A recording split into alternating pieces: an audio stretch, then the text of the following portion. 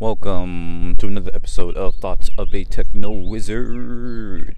It is 10:13 a.m. It's a Monday episode here.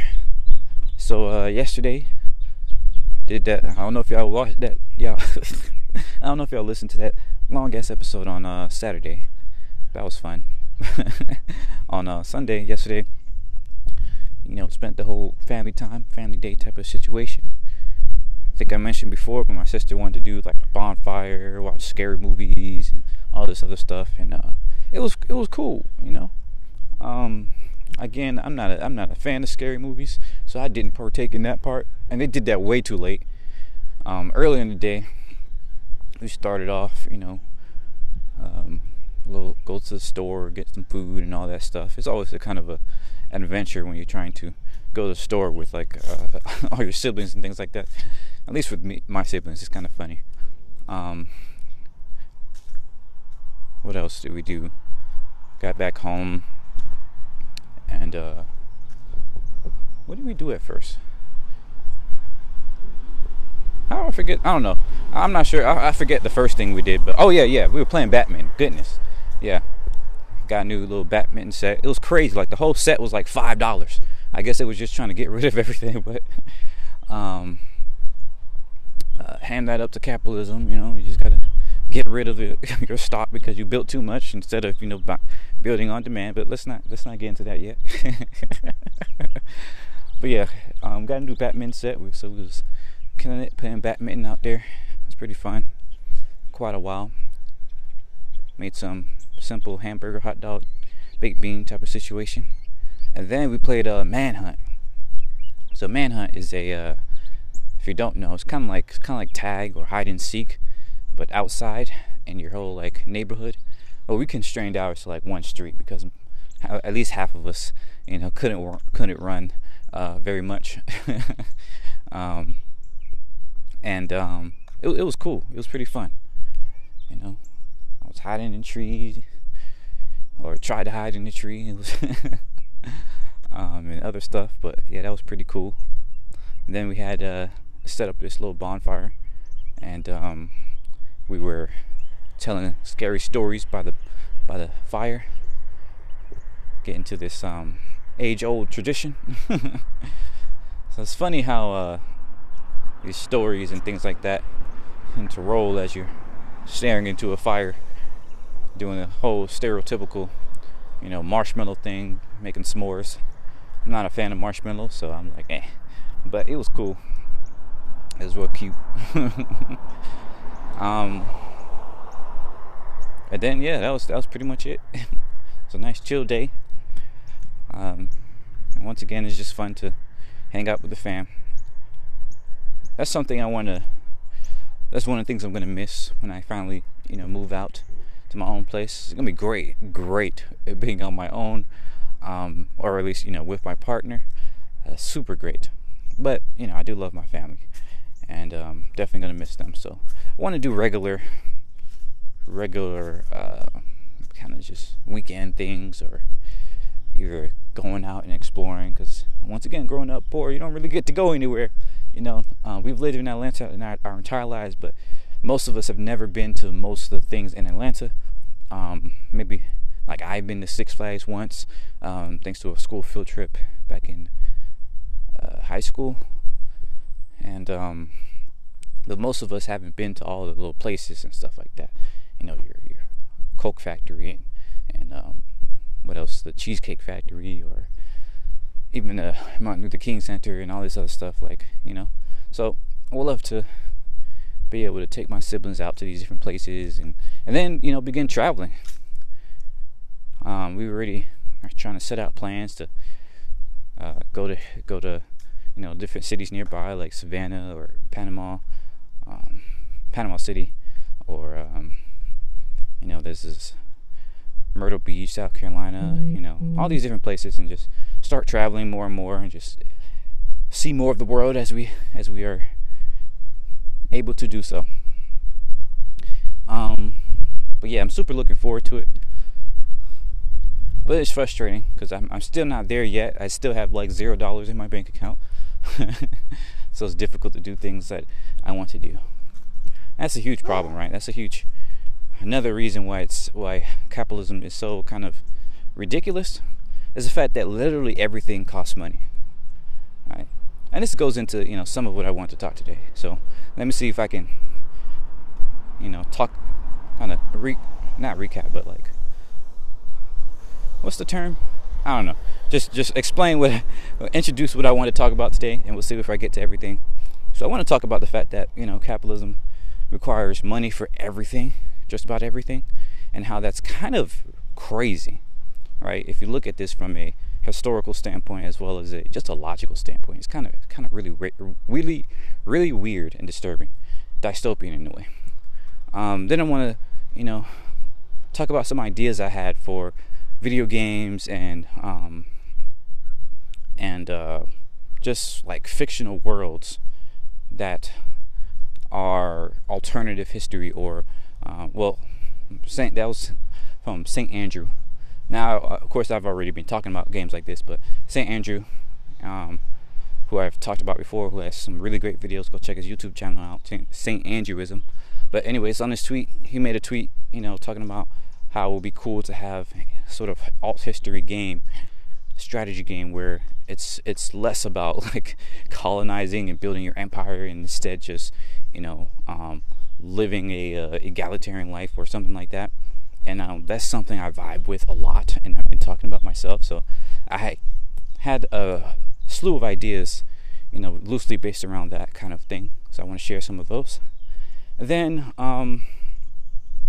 some more things I learned about and from David Graeber, in terms of bullshit jobs. I watched his video on that, or one of his videos on that, and that was fantastic. I tried to watch his videos on debt, but I didn't. For some reason, it just wasn't holding me. So I gotta watch that another time.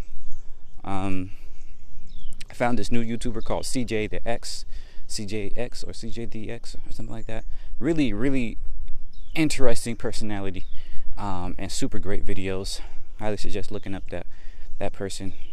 I don't know exactly what I want to talk about in regards to them, because I was just binge watching a bunch of their videos last night because everybody was watching freaking scary movies.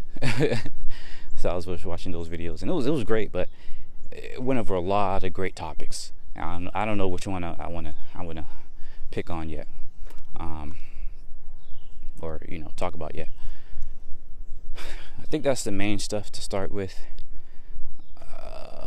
Yeah, we'll go with that. I want to keep this not relatively short, under an hour, because I got a book club to get to at 11, and I need to eat. I'm quite hungry because I just worked out, and yeah. So let's get into it.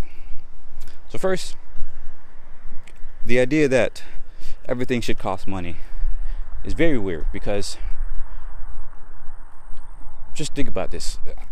Just as simple as possible. If everything costs money, right, that means you need money to live. And so that inherently means that you are essentially coerced, right, to work. Not because you want to work, or because there's a certain job that is exciting for you, or there's some value that you see in the world and you want to give that value, or anything like that. It's just because you literally have to work in order to live, because once again, everything costs money. This is elementary stuff, right? Obviously. But just repeat that in your head. And this has struck me for a long time as something that's kind of weird and kind of primitive, right? Because we say all the time, oh, those savages, those barbarians, those, or at least like our back in the day, it was so miserable back then because they had to work every day in order to survive. They had to go hunt their food. They had to go do this, then do that. And aren't you so proud of what we are, right? Aren't you so, you're privileged today because you don't have to do that, right? You can just go to the store and get what you need, all this other stuff, right? But then we're literally doing the exact same thing. We're working every single day in order to survive. Like, if you don't work, you will not survive here. right? Like it's really sick. It's almost the exact same thing. Sure, it's a little bit abstracted. Sure, we have more conveniences, but I'm not even going to get into all the problems I've highlighted before in terms of inequality and depression and loneliness and alienation and all this other stuff. Like, I'm not even going to get into that because I've talked about that a lot. But just think about the simple idea. Like, at its simplest, it just doesn't really make that much sense. It's not that much more, it's not more advanced. It's just different. Before, people had to work to live, and that the form of that work was direct action, right? It was directly going to hunt or forage, or really both of us forage, but hunt or gather, fish, things like this, agriculture. But it was direct. Almost everything you did, you obviously saw the fruits of your labor. Today, you don't see the fruits of your labor. You get money in return for your labor, and you have to believe that money will give you the fruits of your labor, right? That money can allow you to get what you need to survive. And of course, once again, we say, those times were hard and, terrible for people. It was ableist and everything like that. But that's exactly what we do now. Like, if you can't work, if you're handicapped and all this other stuff, it's extremely difficult to get a job. Even though we have all these quote-unquote laws, that makes it illegal, supposedly, to discriminate on people based on their, ability or their age or their race or, perceived race or whatever. But we know for a fact, like everybody knows, it's really difficult to get a job if you're, anything outside of the norm. So, once again, how is this any better? You might say, again, most people, right, when they say we're better, is because they point to all these conveniences that we have.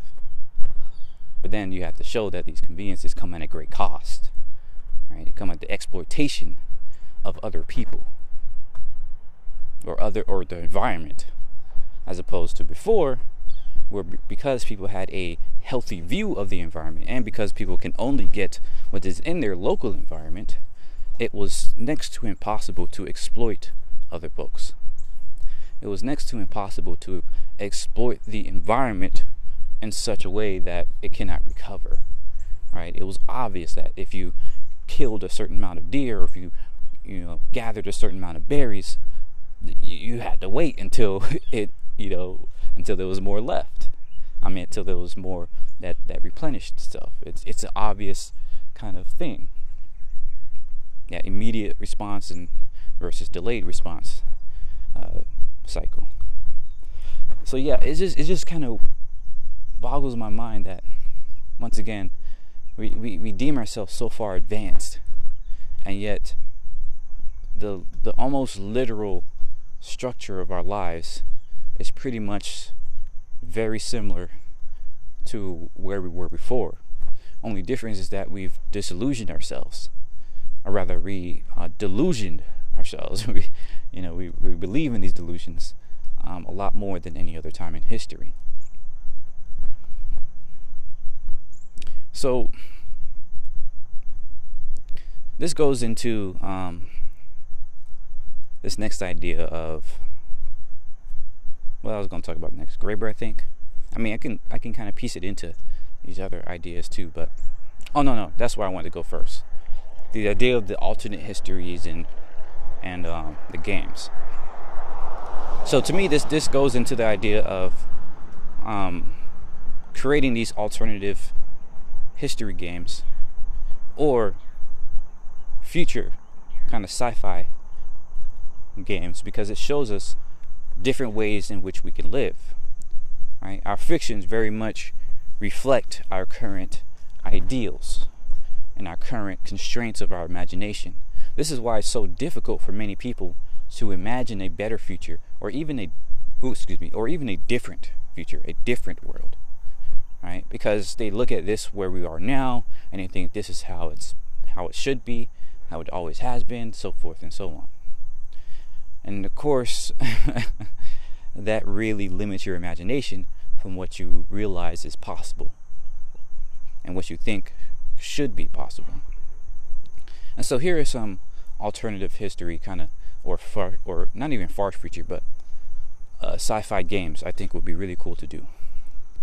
First, based on St. Andrew's tweet, imagine Civilization, like the Civilization game, but instead of viewing yourself as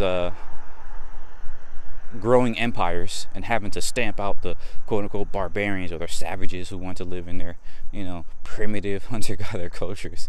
Instead of doing that, what if we call the game Society? And we were going back and forth on the tweet too, because I was like, man, I wanted to repurpose the use of the word civilization to include those who are hunter-gatherers and or just use any other type of kind of organizing their society outside of how we typically think of it in terms of these hierarchical structures.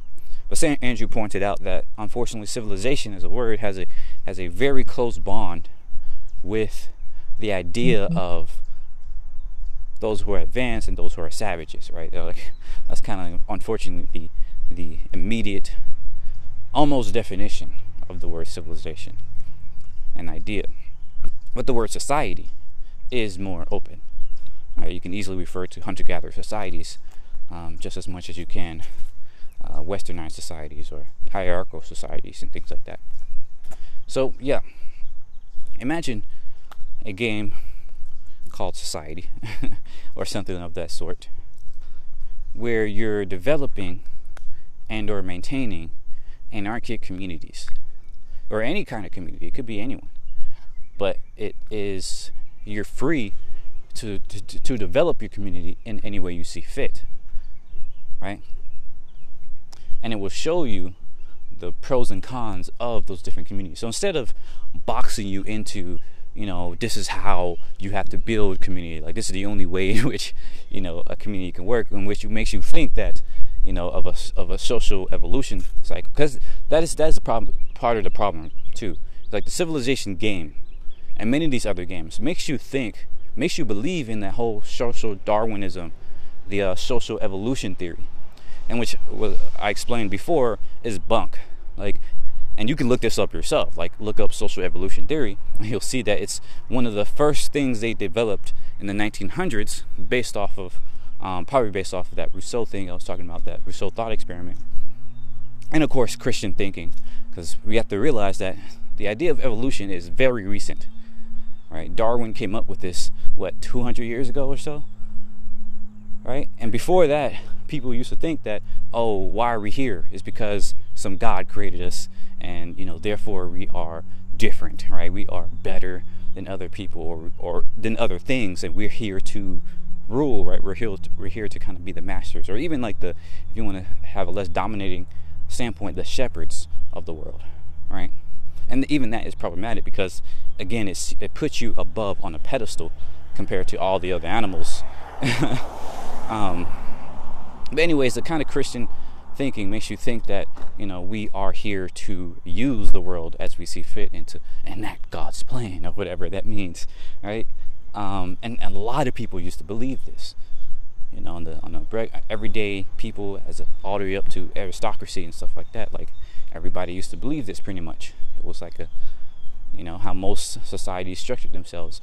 Granted, most societies were polytheistic, so they didn't believe in one power holding everything. They believed in, even though they may have believed in gods, or this idea of this leaf is just floating on this.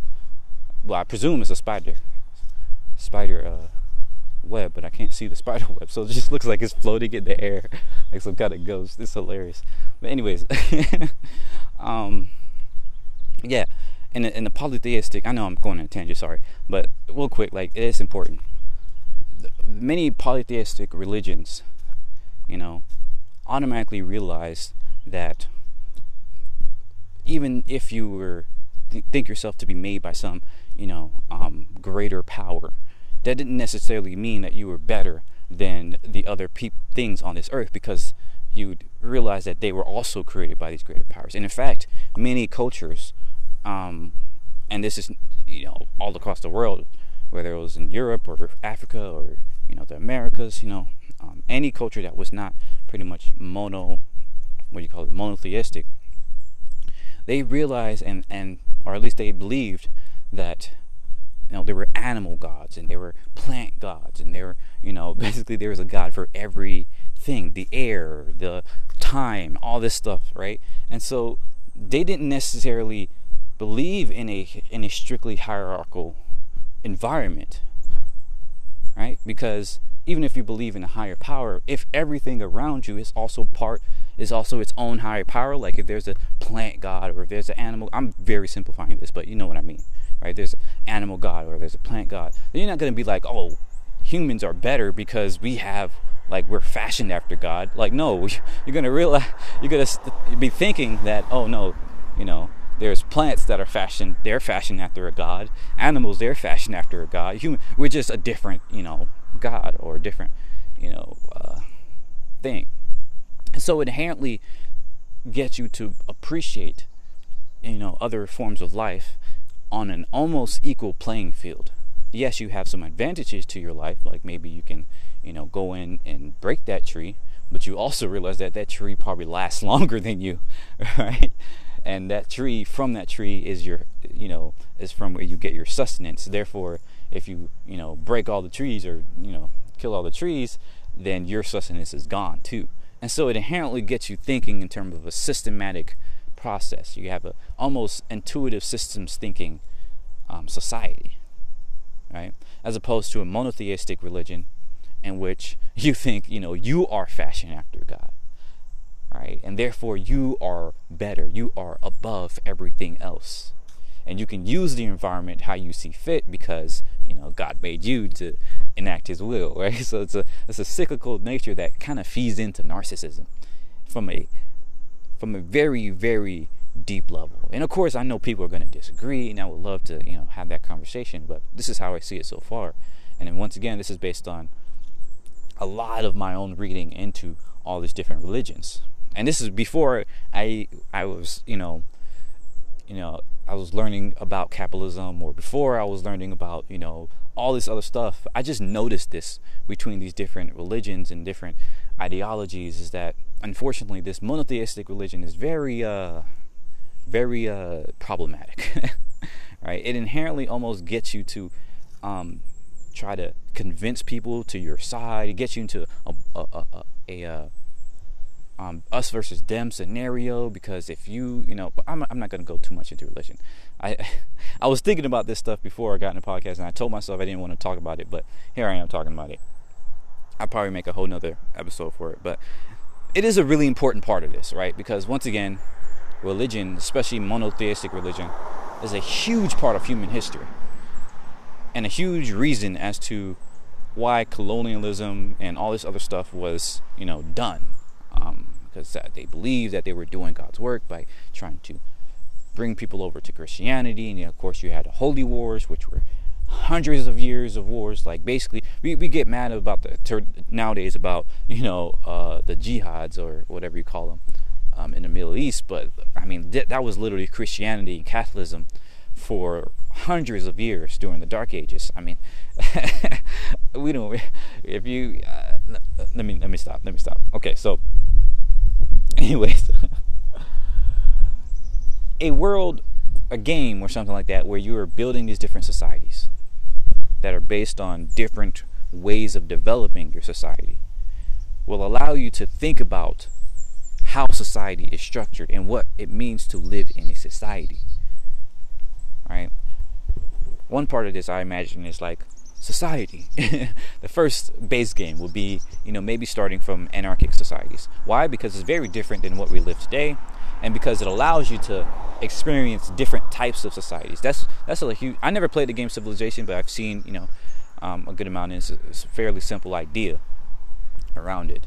But it's the same with many games, in which the thing that makes the game fun, right, is things like progress, is seeing change, is being able to like solve puzzles and do a lot of these different things that engages you in the content, right? Gets you thinking, gets you in entertainment and all this other stuff. And you can do that with an anarchic society, or with the anarchic society game, in which progress is deemed as, how long can you maintain your society through the auspices of time, right? And the reason why this is so interesting is because you have to realize, once again, especially once you learn about how these Native American cultures structured their societies, is that time is one of the biggest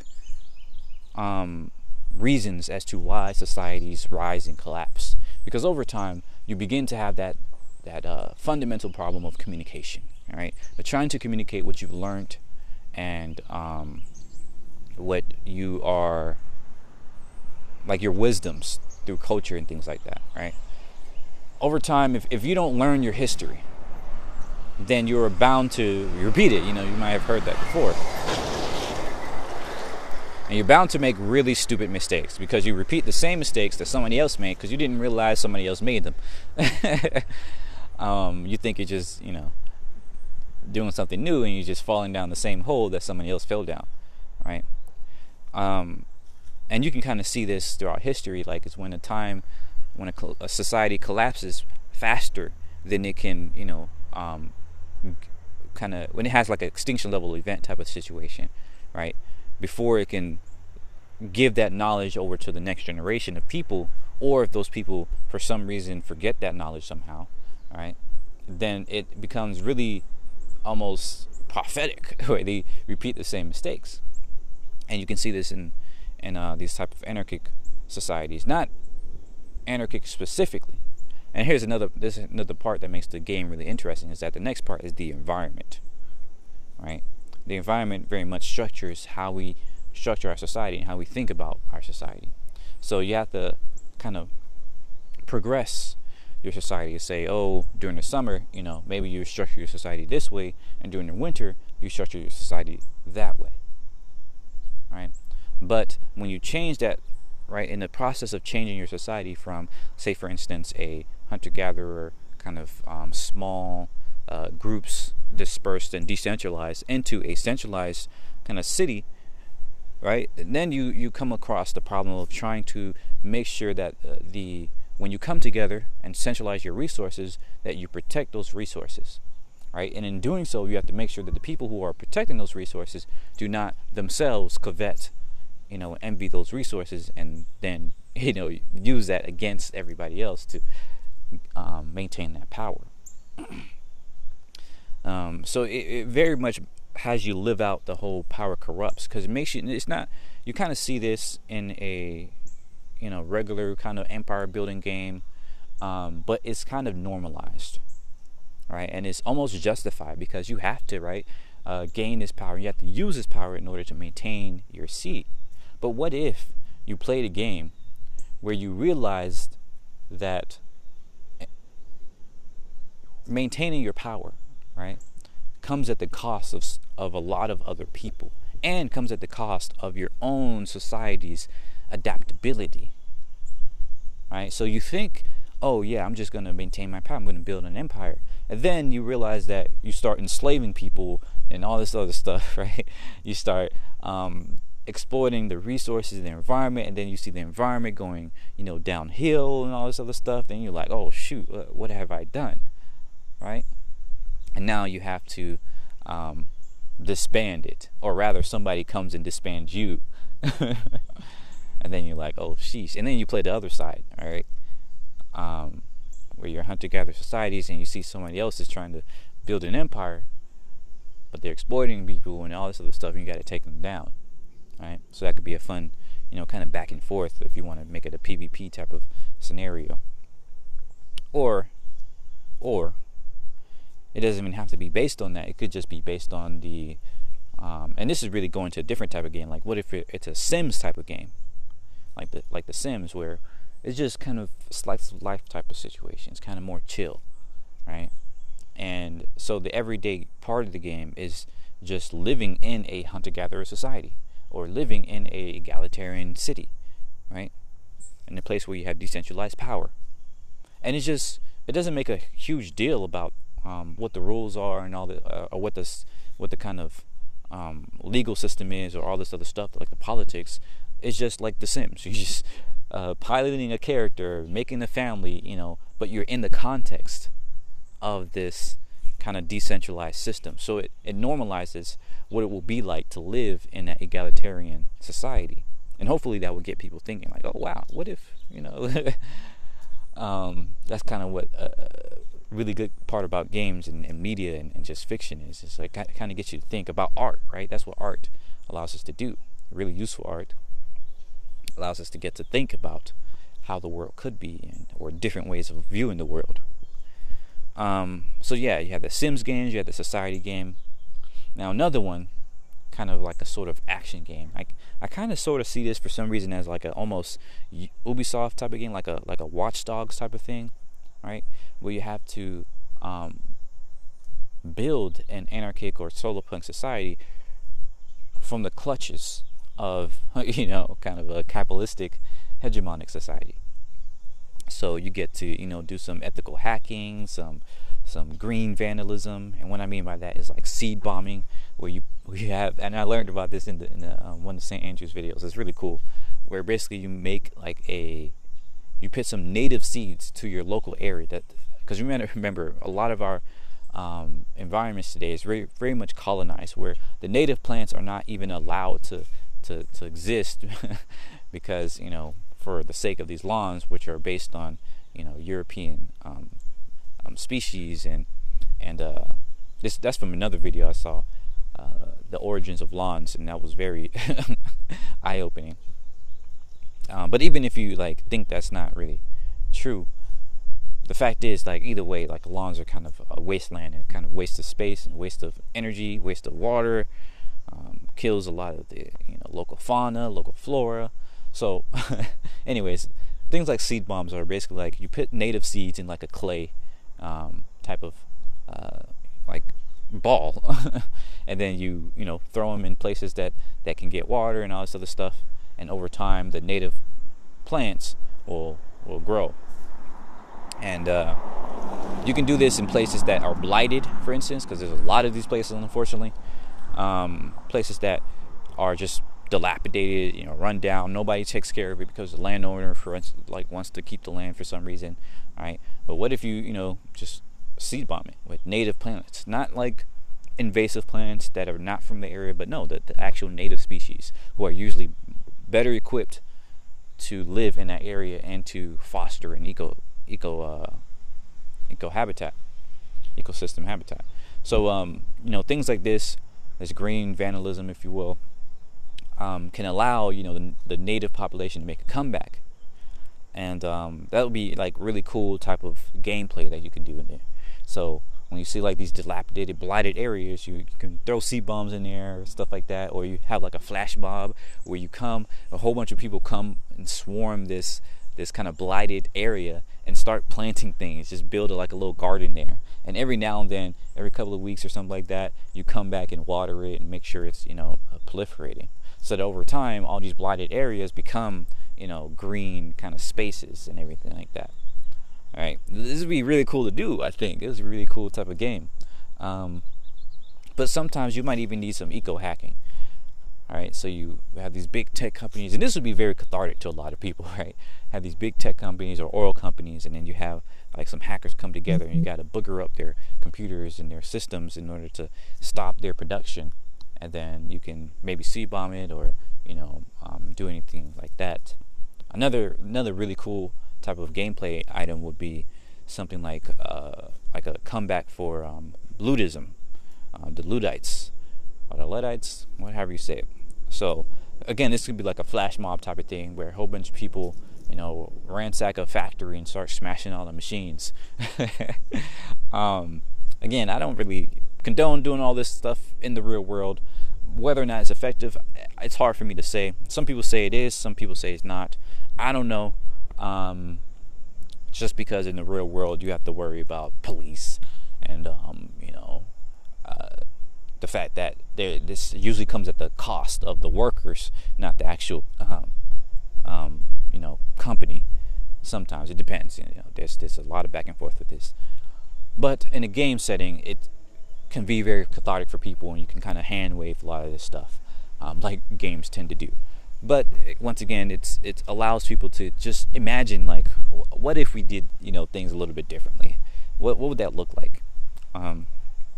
So yeah, being able to fight against capitalism in the game, I think will be really cool, because in the real world, unfortunately, a lot of people think it's like impossible to fight against capitalism, right? They have a fatalistic mindset. And it's really kind of strange, once again, because you have this idea that, oh yes, we should obviously pay to work, right? Or I'm sorry, pay for everything that we have, right? And therefore we should work in order to make a living. But then people, when you say, okay, what if we didn't, right? What if we didn't, pay in order to, or work in order to live? And then, oh, what you gonna do? You're just gonna sit around and be lazy? I'm like, no, I'm just gonna do what I love to do, like maybe garden, or people have a very negative idea of what human nature even is. And so if you can show, different aspects of human nature in video games or in media, then people can begin to realize that, oh, maybe I'm wrong about how I'm just, assuming that people are naturally negative.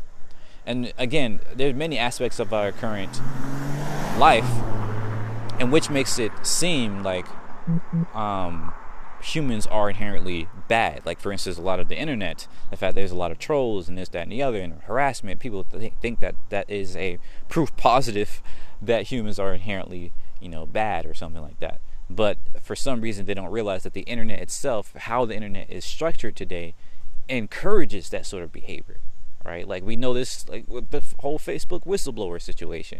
And some corrections on that. On my last video talking about Facebook, I mentioned that it was an attack or something like that. Apparently it wasn't. Apparently it was just a mistake that it took their entire internet down. They were doing some sort of maintenance or something like that. The fact that it happened right after, this whistleblower situation is kind of really, really convenient to me. It's kind of strange. I'm like, I mean, but conveniences happen, but it's kind of weird. But anyways, apparently it was an accident. Somebody from the inside was trying to do some sort of maintenance, and they shut the whole thing down. I'm not going to get into details. You can look it up yourself if you haven't already by this time. But anyways, the fact that Facebook, encourages, and of course they say, oh no, we don't encourage hate hate and violence and none of that. We don't do that. That's not in our terms of service, right? But obviously, like, anybody who's been on Facebook can see what's happening, right? Like the algorithms, it's like the whole traffic, that whole car traffic thing or accident thing that people talk about in metaphors in terms of algorithms. It's like, if an algorithm was meant to, create traffic or manage traffic, based on how social media is designed today, it would think like accidents are good because people stop and look at them, right? It's just optimizing for engagement, for watch time or whatever, right? So it would create more accidents.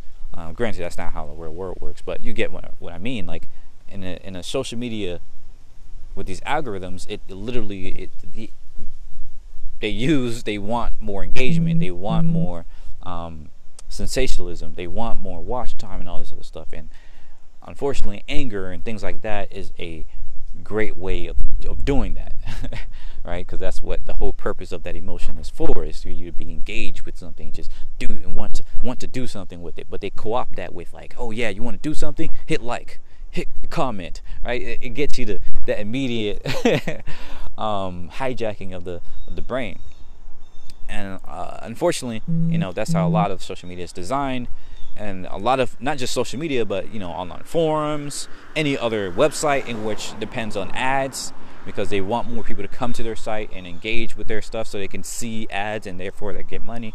And so any website in which has primarily an ad-based revenue system is also using a similar type of engagement metrics and things like that. So a lot of the internet, right, is dependent upon this negative abuse of the human mind and the emotions and psychology. And so it's not that the fact that people troll and harass online is not some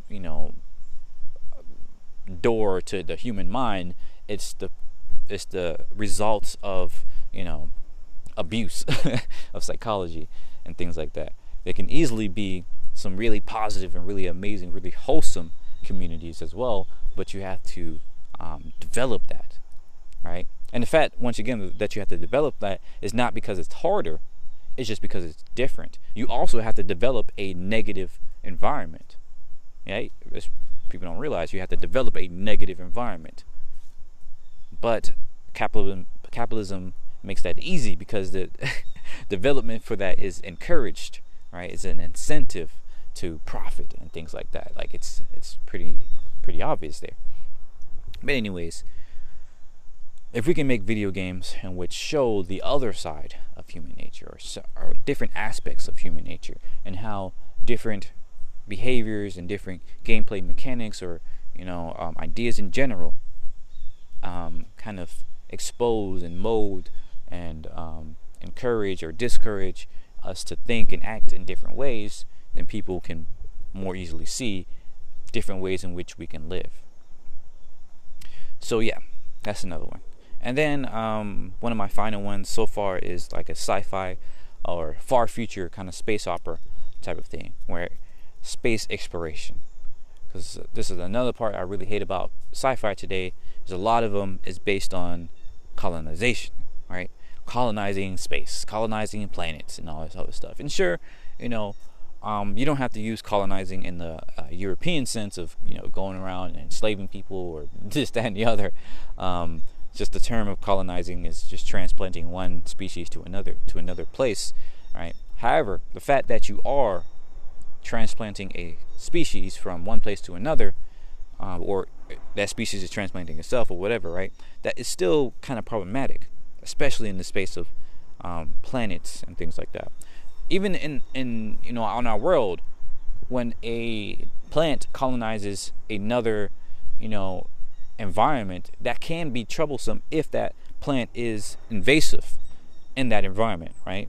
If it no longer has its kind of a balance in the ecosystem, right? If it no longer has the predators that eat it, or the different checks to its growth, right? It can easily overrun the entire environment and destroy a lot of the actual ecosystem there, and then it would either die off or keep spreading to other environments, and then the whole place would just be that one plant basically, and it's just kind of annoying, like kudzu. So even in like the simplest terms, colonizing is not necessarily a good thing, right? So if we were to go to different planets, and this is also something that Isaac Arthur says, he says is really well, or rather this is something I got from Isaac Arthur. He says if a species is able to go through the process of leaving its gravity well, right? It's a large amount of energy and power and stuff like that necessary to leave one's gravity well. You're not going to waste all that effort and just to live inside of another gravity well, right?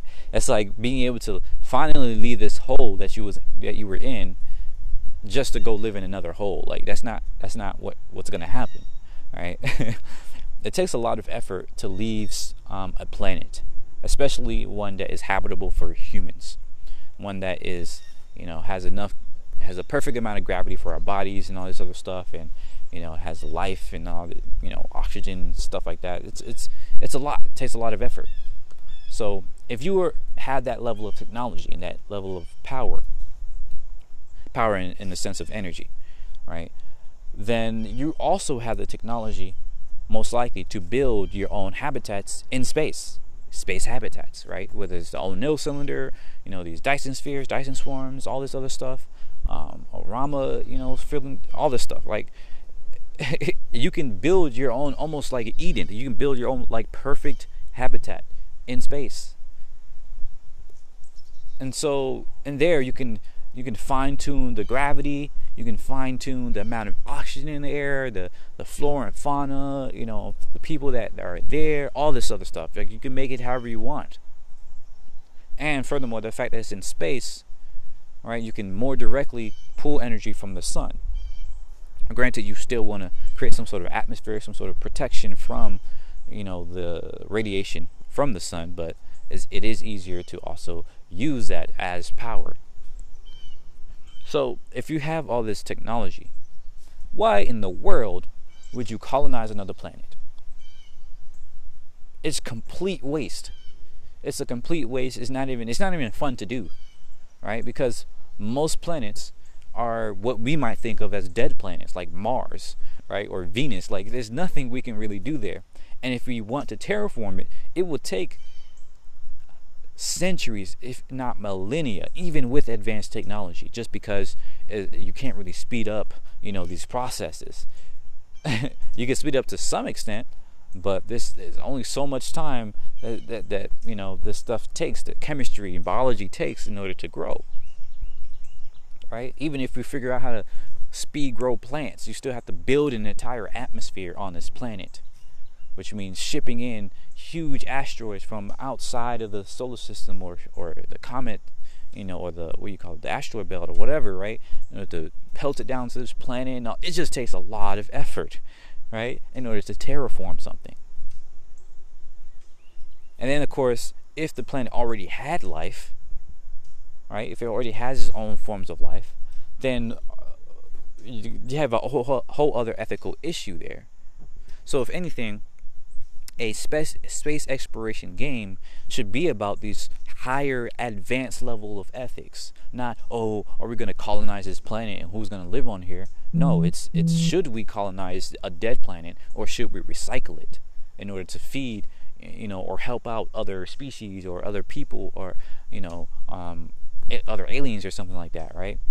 If you see some aliens, if you happen to meet some other other life forms, and they're sentient, you can obviously see their society, or even if they're not, right?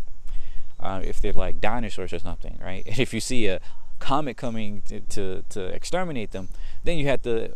This is another higher end, ethical question: should you save them or not? Should you intervene? And it might seem like an obvious, you should save them. But remember, if somebody would have saved the dinosaurs, we wouldn't be here. The dinosaurs were there for millions of years, hundreds of millions of years. If that comet never hit them, they would still be here probably. We would not. And of course, you're gonna have these human haters who say, we shouldn't be here, and blah blah blah blah. I don't have time for these people, right? They can go play their colonization games and whatever. It's a fact that extermination, unfortunately, is necessary. I'm not going to say that as a human sense, because we're very early. We've only been here a few thousand years, few 100,000 years. That's very small in the grand scheme of things. We could easily be a very awesome creature, and very, could be just as cool as the dinosaurs one day. So I'm not a misanthrope. I really don't care for that type of thing. But the fact is that extinction level events pave the way for new creatures to exist. All right. So if a comet is coming to destroy some dinosaurs on some planet, then you have to ask. This is a serious, type of thing. Like, how do you balance this? Like, what do you do? And maybe you're going to decide, let them go extinct, unfortunately, right? But however, right, because you're some, super smart aliens, and you are the aliens that we think about, is that we can now catalog them.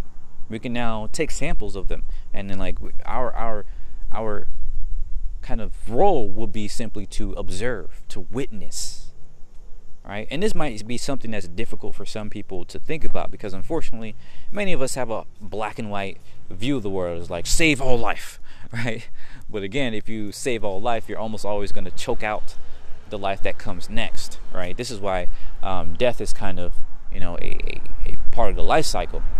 Well, that's not really why, but actually this is a really interesting thing, and I'll try to keep this short. But I do think this sort of space exploration game, this space opera game, will have to really think about death in different ways, right? Because there are very different ways to think about death. Like, I hold in my mind two almost opposing views. Number one, death is a necessary part of life, right? This is the obvious view that many people have, and that things have to die in order for other things to have some space to live and all this other stuff.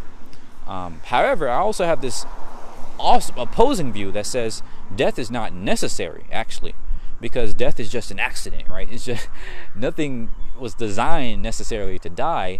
And a vast majority of the times, many life forms just die by accident, right? Because over time, it just their cells run out of power, run out of energy, and or has a bunch of mutations and this, that, and the other. Like, death is not necessarily designed, right? It's not really a purpose there. It's just a kind of accident. It's a kind of happy accident, and it's how our world kind of works right now.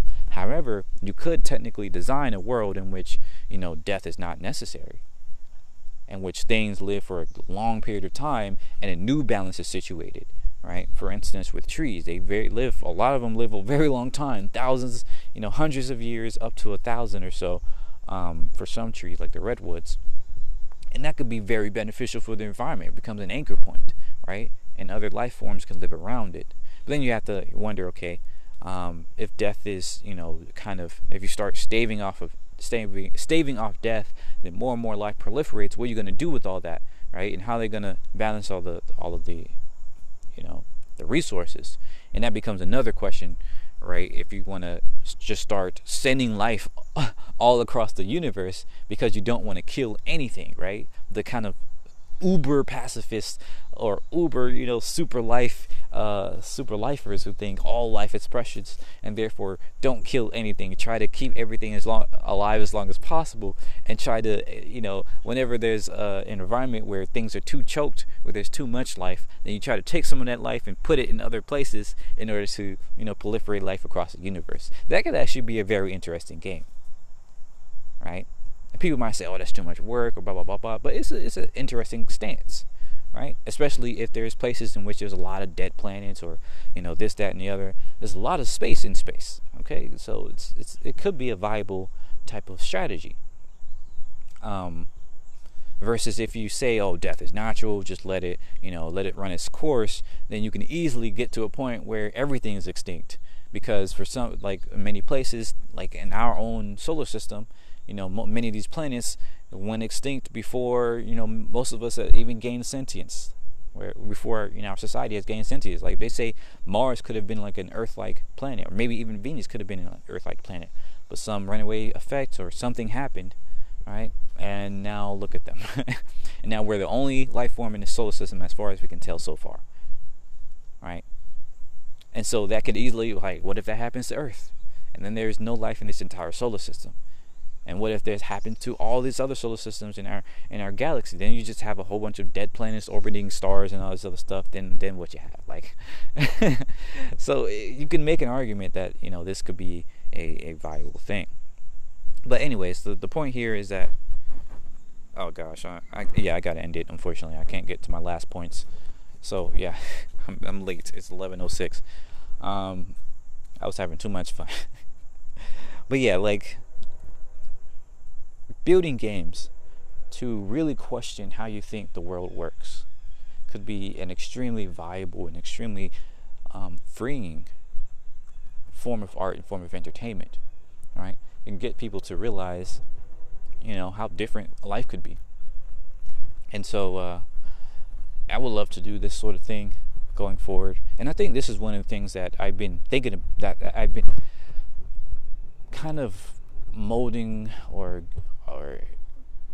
leaning my life towards, growing up. Because I've always been one to imagine, oh, what if this was this way? What if that was this way? From hover cars, even before that, to like just imagining myself flying, or just reading all these different books, the hover cars and smart cities and space stuff and magic and all this other stuff. So maybe that is one of my, like, that is kind of why I don't like regular design, like design from the standpoint of just software, just apps and websites, because to me it's just not big enough. It's not different enough. It's not really allowing me to explore what I want to explore. Because I've been kind of a little bit frustrated with myself in that I don't practice enough of my craft. Like, I don't sit there in Figma and try to decode websites or copy websites and copy these designs and just practice my craft. What I do is what I do with my with my mind. I'm sorry, I'm childish. What I do is imagine different worlds, imagine different realities, imagine different ways of using technology and all this other stuff. And I love to dissect different societies and different technologies and different ideas and magic systems and all this other stuff. And I think when I've been learning about design, what excited me the most was not look at that cool website, look at that cool portfolio. Like, I'm just like, oh yeah, it's cool, it's nice, yeah, very nice. What excited me about it was the process, was being able to learn how to design something from that, from the process of learning about people, right, and how people worked, how people thought, psychology aspects, and then looking at the heuristics, and which tells you, the kind of the best practices, as well as to why certain things work and why certain things don't work, right? Because that's a huge part of society. That's a huge part of any sort of magic system or technology system, is learning why something works from a fundamental level, why something doesn't work, right? The Gestalt principles and all this other stuff, it kind of is a cheat sheet into learning about these different things, and you can break them too. You can try to break them and see, okay, in these cases you can actually break the rules, and that will create this really cool effect, right? And that's what really excited me about design, and that's what also excites me about working in XR, because it is so open, right? I don't have to build websites. I can mess around with these different realities almost in these virtual and augmented realities. I can play around with what the world could look like. And that's why I really, I'm so happy I'm going to be able to do some of this as a career. I know it's going to be more kind of not traditional, but a little bit more constrained than what I really would want to do. But it's better than, just building apps, at least for me. People, I'm sure there's a lot of folks like my friend, shout out my friend Carrie again, who loves this sort of thing, and he could talk all day about, how this app should be built, or, this website and this, that, and the other, and typography and all this other stuff. And I absolutely love that he loves that stuff, and I can listen to him all day, and it helps me to, kind of get more inspired and stuff like that as well. But that's not me. Like, the part about design that I love is like these huge systems and ideas that are, some would say, impractical, but for me it's like inspiring, and I hope it inspires other people to imagine a different world. So yeah, I think I'm gonna try to do more of that, and I've done that a little bit with things like Figma and Splicer, where I've been trying to just like make weird stuff. Like in my website, for instance, I tried to do a fake 3D website. You can see it on ElijahCloud.com on my about page. But that the one on my about page is really, really tame compared to my experiments. So I want to do more of that. Like, I just want to make like weird, like use 2D stuff to make 3D looking stuff, just to play around and break the rules and all this other things. And I want to see if I can, try to design cities. Once again, I get really frustrated with these tools because you spend more time learning the tool than actually doing what you want to do. And that really, really frustrates me. But I'll try my hand at it again, because I just get so frustrated with feeling like I have to, live inside the box of apps and everything like that. Like, I want to explore way bigger than that. And sure, I do some of that explorations through this podcast and through writing, but I'm a very visual person, right? At the heart of things, I'm super visual. And writing and talking just doesn't, do I enjoy talking more? A lot, it just doesn't achieve that itch. Like, it doesn't scratch that itch. So yeah, anyways, if you have some cool tools for me to check out, I should be able to get a hold of them more now, as I'm gonna have some income coming in. And I'm super excited because there's so many ideas I have, and I want to make it possible. I want to show other people what the hell I'm thinking and get people inspired. So thank you for listening as always, and yeah, have a great day. Let me know what you think about this as always, and keep thinking, keep exploring, keep imagining. And see you. Bye bye.